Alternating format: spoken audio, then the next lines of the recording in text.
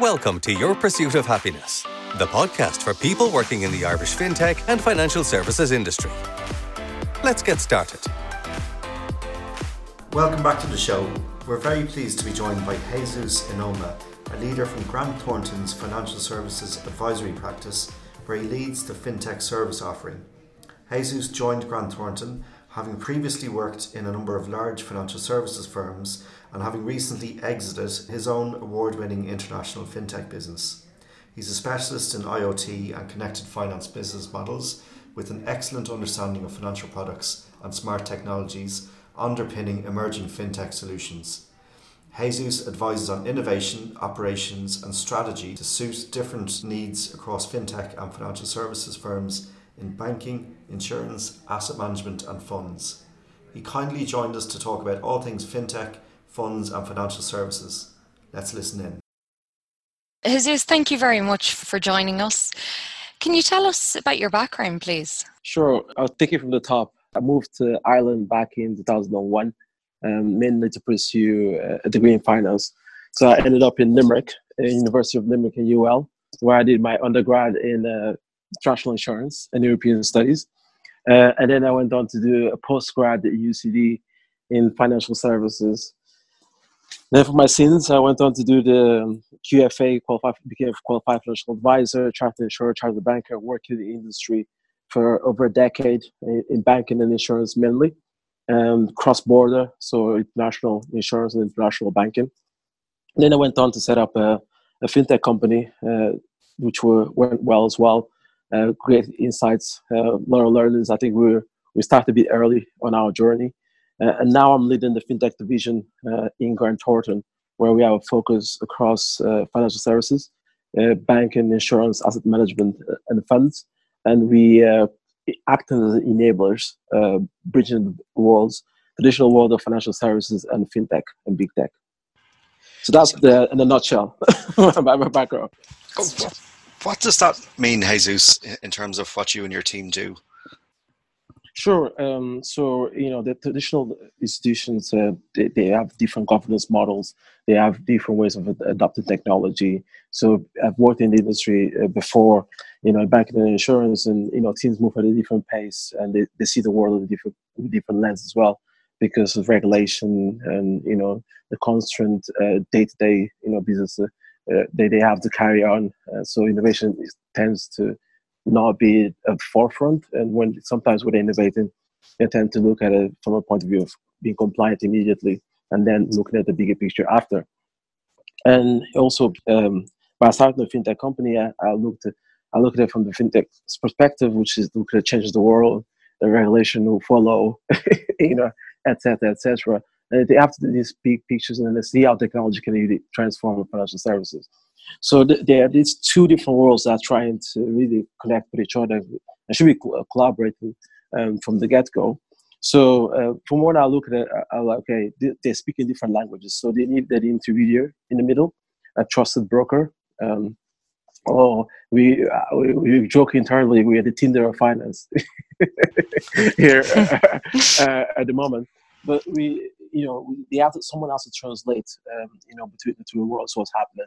So that's what we're doing. So let's say if an insurance company wants to, create a new model, they might say, okay, actually, I want to collaborate with an insurtech and build this with an insurtech. Or they might say, actually, I want to just curate the insights of what's happening around the world. And we're going to develop a better design because of budget, etc. We're going to look at the experience holistically. Because as well, sometimes when fintechs are innovating due to capital constraints and the problem they're trying to solve, they're very focused and narrow on the problem, and so they define a solution. But sometimes, when they want to sell that into financial services providers, financial provider are looking at the end-to-end solution, right? So, it could be the case as you're building a house, you can work with the fintech to get some parts of the house, but then you have to build other parts of the house yourself. So that's what we do. So we look at holistically how the house will look like in the future, and we can put some fintechs in, and we can help to shape that house for different financial services players. Okay, so kind of high level overall sort of consulting around strategy and what the house will look like, and then what's the best way to get it done? Is it internal or do we bring in fintechs? Yes, and even if you bring in the fintechs, how do what's the new target operating model? Sure. Because even these fintechs have also changed the model of the industry. So just we can skip maybe a bit ahead. If you look at likes of Revolut, what they decided, okay, was to reduce the FX fees, right? So now a lot of the fees that people were making in the foreign exchange are not making it anymore, right? It's likes of Robinhood, what they decided to do was, okay, we're not going to charge for asset management in terms of our retail clients. We're going to just sell that data on the back and charge zero fees, right? And so these are different models. So even when institutions are collaborating and looking at the market, they'll say, okay, what do these models mean for them? And how do they collaborate in this new ecosystem? Because they're pulling from two different ends, right? So we help around that, shaping the new model and how everything will work. And so is strategy, implementation, and governance. Excellent. Thanks for that, Jesus. So where do you see the current financial services landscape in Ireland, and how, in your opinion, will it change with technology? I think we evolve. We evolve. I don't. When I look at the jurisdictions excite me the most, likes of Asia and America, and I think Ireland is perfectly positioned to capitalize on the opportunity. But we have to be more ambitious and how we think about finance in the future, right? So I think open banking is a great thing that is happening at the moment. So it helps us to have a framework whereby we're thinking about financial services. Okay, we'll start opening this data in payments, and what will really happen? What does it mean for the industry? So I think Ireland has started that journey, and it's not as evolved as in the UK, which open banking has been around, has been discussed and been promoted for the past nearly 5 years now going. But I think Ireland, with that proximity to the UK, they have started going on that open finance journey, because I believe that the regulation of PSD2, this one we're speaking in specific, will start the journey of open banking, which is going to lead to open finance, which will lead to an open data economy, right? And if I was looking at Ireland on that spectrum of how far Ireland is from that open data economy, I think we are at early beginnings of our journey. Ireland is really, really early. If I look at Asia and US, they've started that open data economy, that journey, and I think in the future that's where financial services is going, is that open data economy. There's going to be a bridge in the middle of open finance, where you have the coverages, I call it the coverages of different verticals. So at the moment we have the different verticals specified: banking, insurance, asset management, funds. But there's going to be more coverages within all these verticals, whereby you don't know if you have a savings product or you have actually an investment product, because automatically the technology does investment and savings for you at the same time, right? So that's the interesting part for the consumer, because they don't need to think about it anymore. They're like, okay, the spare cash can be rounded up, goes into my savings. The algorithm understands how much of my savings can go into my investment, and that part is automatically dynamically, adjusted, right? Same as funds could see an opportunity, funds and asset management going to banking at the moment, right? So a perfect example is Goldman Sachs now with Marcus, and the likes of JP Morgan with Quorum, because they see an opportunity now to go into banking and using these technologies like blockchain and other behavioral analytics tools. So if I was going to say, where are we in Ireland? I think we're early in this journey of our implementing technology at scale to really to capitalize the opportunity. But I think we have a unique positioning to be able to make up that ground. So I have a big faith in the next 5 years what will happen in Ireland. Perfect. So in terms of the kind of future of financial services, you see it becoming more homogenous, funds and asset management will be aligned with banking and savings products and everything else? I think it will become more homogenous, but also new models are going to be created at the back of this as well, because when we start looking at the open data economy, we're going to see traditional players that were not in finance come in finance. We already seen telcos moving in. We're going to see likes of innovation companies So we're going to see other players that we're going to be able to enhance and create a new financial services industry per se. So I always say Ireland it should be running an experiment, right? If we look at first design principles, Ireland built the IFSC first design principle. They say, okay, we have proximity to the UK. We have a good educated workforce. We speak English. We can, do some element of competing in tax. And then they capitalize on this, and we have now a very, very good, vibrant, financial services ecosystem in terms of how we play in Europe, right? Concentration of funds and insurance is quite prevalent, where you actually have some very good decision power here. We can say that top banks, we have decision power, top banks, which is a handful. We don't have much of a banking ecosystem apart from the top ones. But internationally, okay, in the asset management, we also have a good part, right? So that was the first design principles. But now, and Ireland has done quite well on the back of it. Well, okay, well, what does that mean now for the next 10 years, right? So how does Ireland build on top of what the IFSC? Yeah. So if we look at Asia, they're running the biggest experiment. And when I looked at the movie first, Black Mirror on Netflix, the series, and I saw the social scoring, I was like, oh, this is already happening. It's interesting to see if it will be implemented in our society, right? Is whereby the series whereby the lady's going around and she's being scored on everything she does, and the score goes up.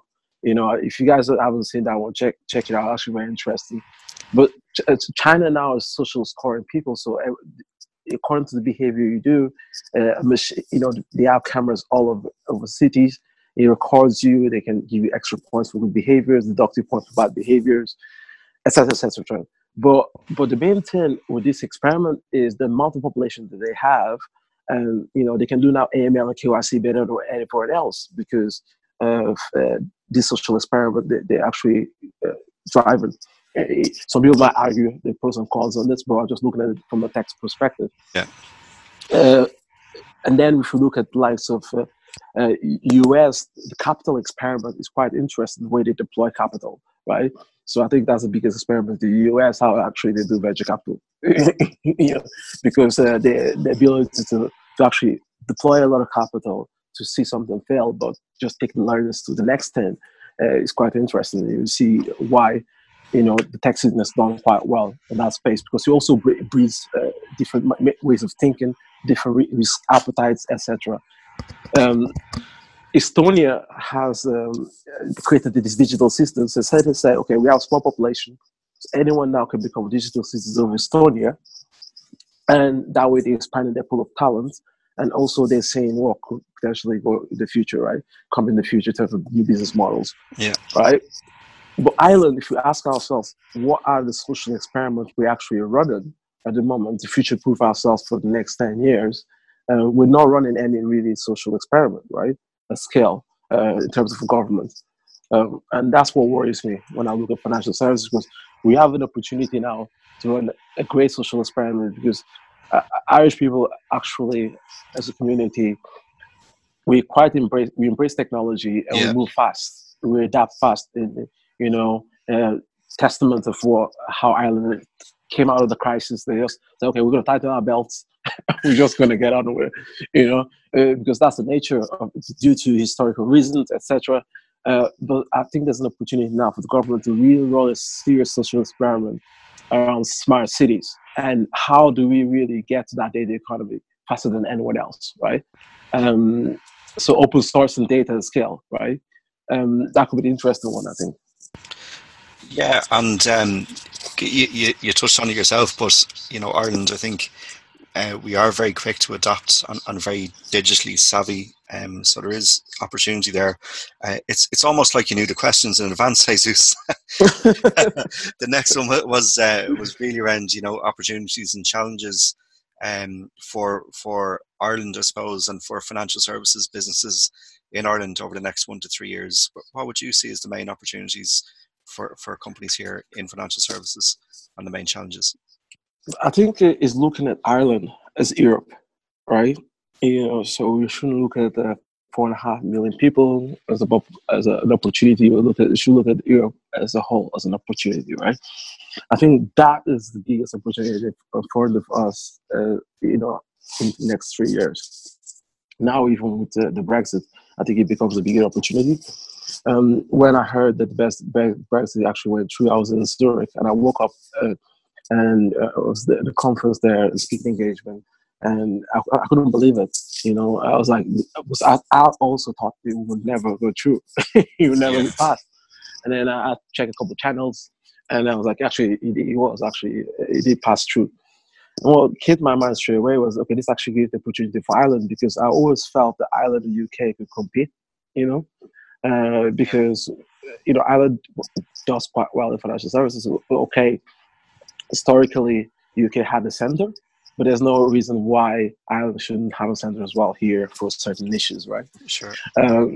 So I felt that this is the opportunity now of Ireland coming from and capitalize on Brexit and be more bullish. But then the government took a stance. Okay, let's see what happens. And with that impasse, Frankfurt got a couple of got some of the pots. Luxembourg got some of the pots, and of course we got by default some of the pot as well, right? But if we had a strategy to tackle Brexit and say we actually going to go out as a country, do the outreach, explain how the framework will be for the next 5 years, and that's even pairing back, the central bank could be seen as an opportunity, right? Because the CBI, it puts companies through a central bank file, puts companies through a very, very rigorous process before they authorize them and how they actually monitor them as well, right? So if we see that, okay, people out there regulated in Ireland, they are gold plates, that means a lot for the rest of Europe, right? So I see that as a big opportunity, because if we're gold plate, we're seen as a standard, and there's a challenger bank that now you guys know is coming and asking for Amano is asking for a license out of Ireland because they want to have that gold plate standard. So I think FS companies really have an opportunity to leverage technology to really look at Ireland and look at Europe, and also try and play in this open data sharing economy. Because Europe is interesting, right? If you want to train an algorithm, if you look at Europe, 26, 27 states, they have different characteristics, right? If you're training an algorithm, if you want to do a lot of machine learning, and all the big buzzwords that is thrown around. But realistically, if you really look at the tech, if you want to really to understand insights and behavior, Europe has different characteristics spread across the different territories. If you look at US, you can say that it's 50 states, but the characteristics are quite similar, right? When it's training the technology. And if you look at Asia as well, the same thing, only if you start moving outside the different countries of Asia. But if you look at China, we're pretty much homogeneous in the sense. So if Europe, the opportunity it has is the diversity it has within it, but also the scale, scope and scale. Because if you authorize an island, you can do freedom of services. You can automatically, passport your services, offer your services across different European countries. So we shouldn't think about ourselves, okay, next stop is naturally the US. Our first stop should be, okay, how do we build a business for the whole of Europe, right? And then from Europe to UK and US. I think that's could be an opportunity, a frame of mind, in a sense. And finally, what is the one piece of advice you would give to somebody working within the financial services industry to stay relevant in this changing landscape? I think it's to read. I think it's really to read a lot and really to do, like what you guys do. Listen to all the podcasts. Consume information consume as much information as possible from different sources as well. I think technology is key on this, but most importantly, I think is understand the behaviors. And I'm a big fan of behavioral economics and behavioral finance and analytics. So I think that's where is going, understanding people's behaviors and be it from an institutional standpoint or from a customer standpoint, I think is key, because then you can see where your business will go, and how to nudge certain of those behaviors that you want as an outcome. So I think that would be an area that anyone in financial services should be looking at the moment, in my opinion. Okay. Consuming information. And just a quick one from that, you mentioned podcasts. Apart from our fantastic podcast and Money Never Sleeps, which we sponsor, any particular podcasts you'd recommend that could even come close to those two? No, I think nothing comes close to those two, right? I really like, of course, the Breaking Banks as well. Breaking Banks is a nice one, yeah. And I like off the chain, with Pump. I think I consume those two whenever I can. And Gary Vee is an interesting guy, who's is also driven by, behavioral change, in a sense. Like his whole idea is like to arbitrage attention, right? And I think in the society that we're in, we have to understand how to arbitrage attention and how to arbitrage behavior. And as we move into, as we talk about API-centric culture, with open bank and open finance, the economy, we'll be able to curate a lot of insights, but it's about how do we actually move the needle and arbitrage on those insights. It will be the main opportunity, So I listen to things that can help me put my frame of mind around that, get my frame of thoughts around that. Great. Jesus, thanks a million for your time. Some great insights there. Thanks so much. It was a pleasure to have you join us. Thanks for having me. I appreciate it. Thanks for joining us today on Your Pursuit of Happiness, the podcast for people working in the Irish fintech and financial services industry. For show notes and other goodies, go to www.toptierrecruitment.com/podcast. That's toptierrecruitment.com/podcast. Remember to subscribe and feel free to rate and review the show. We appreciate your support. See you next time.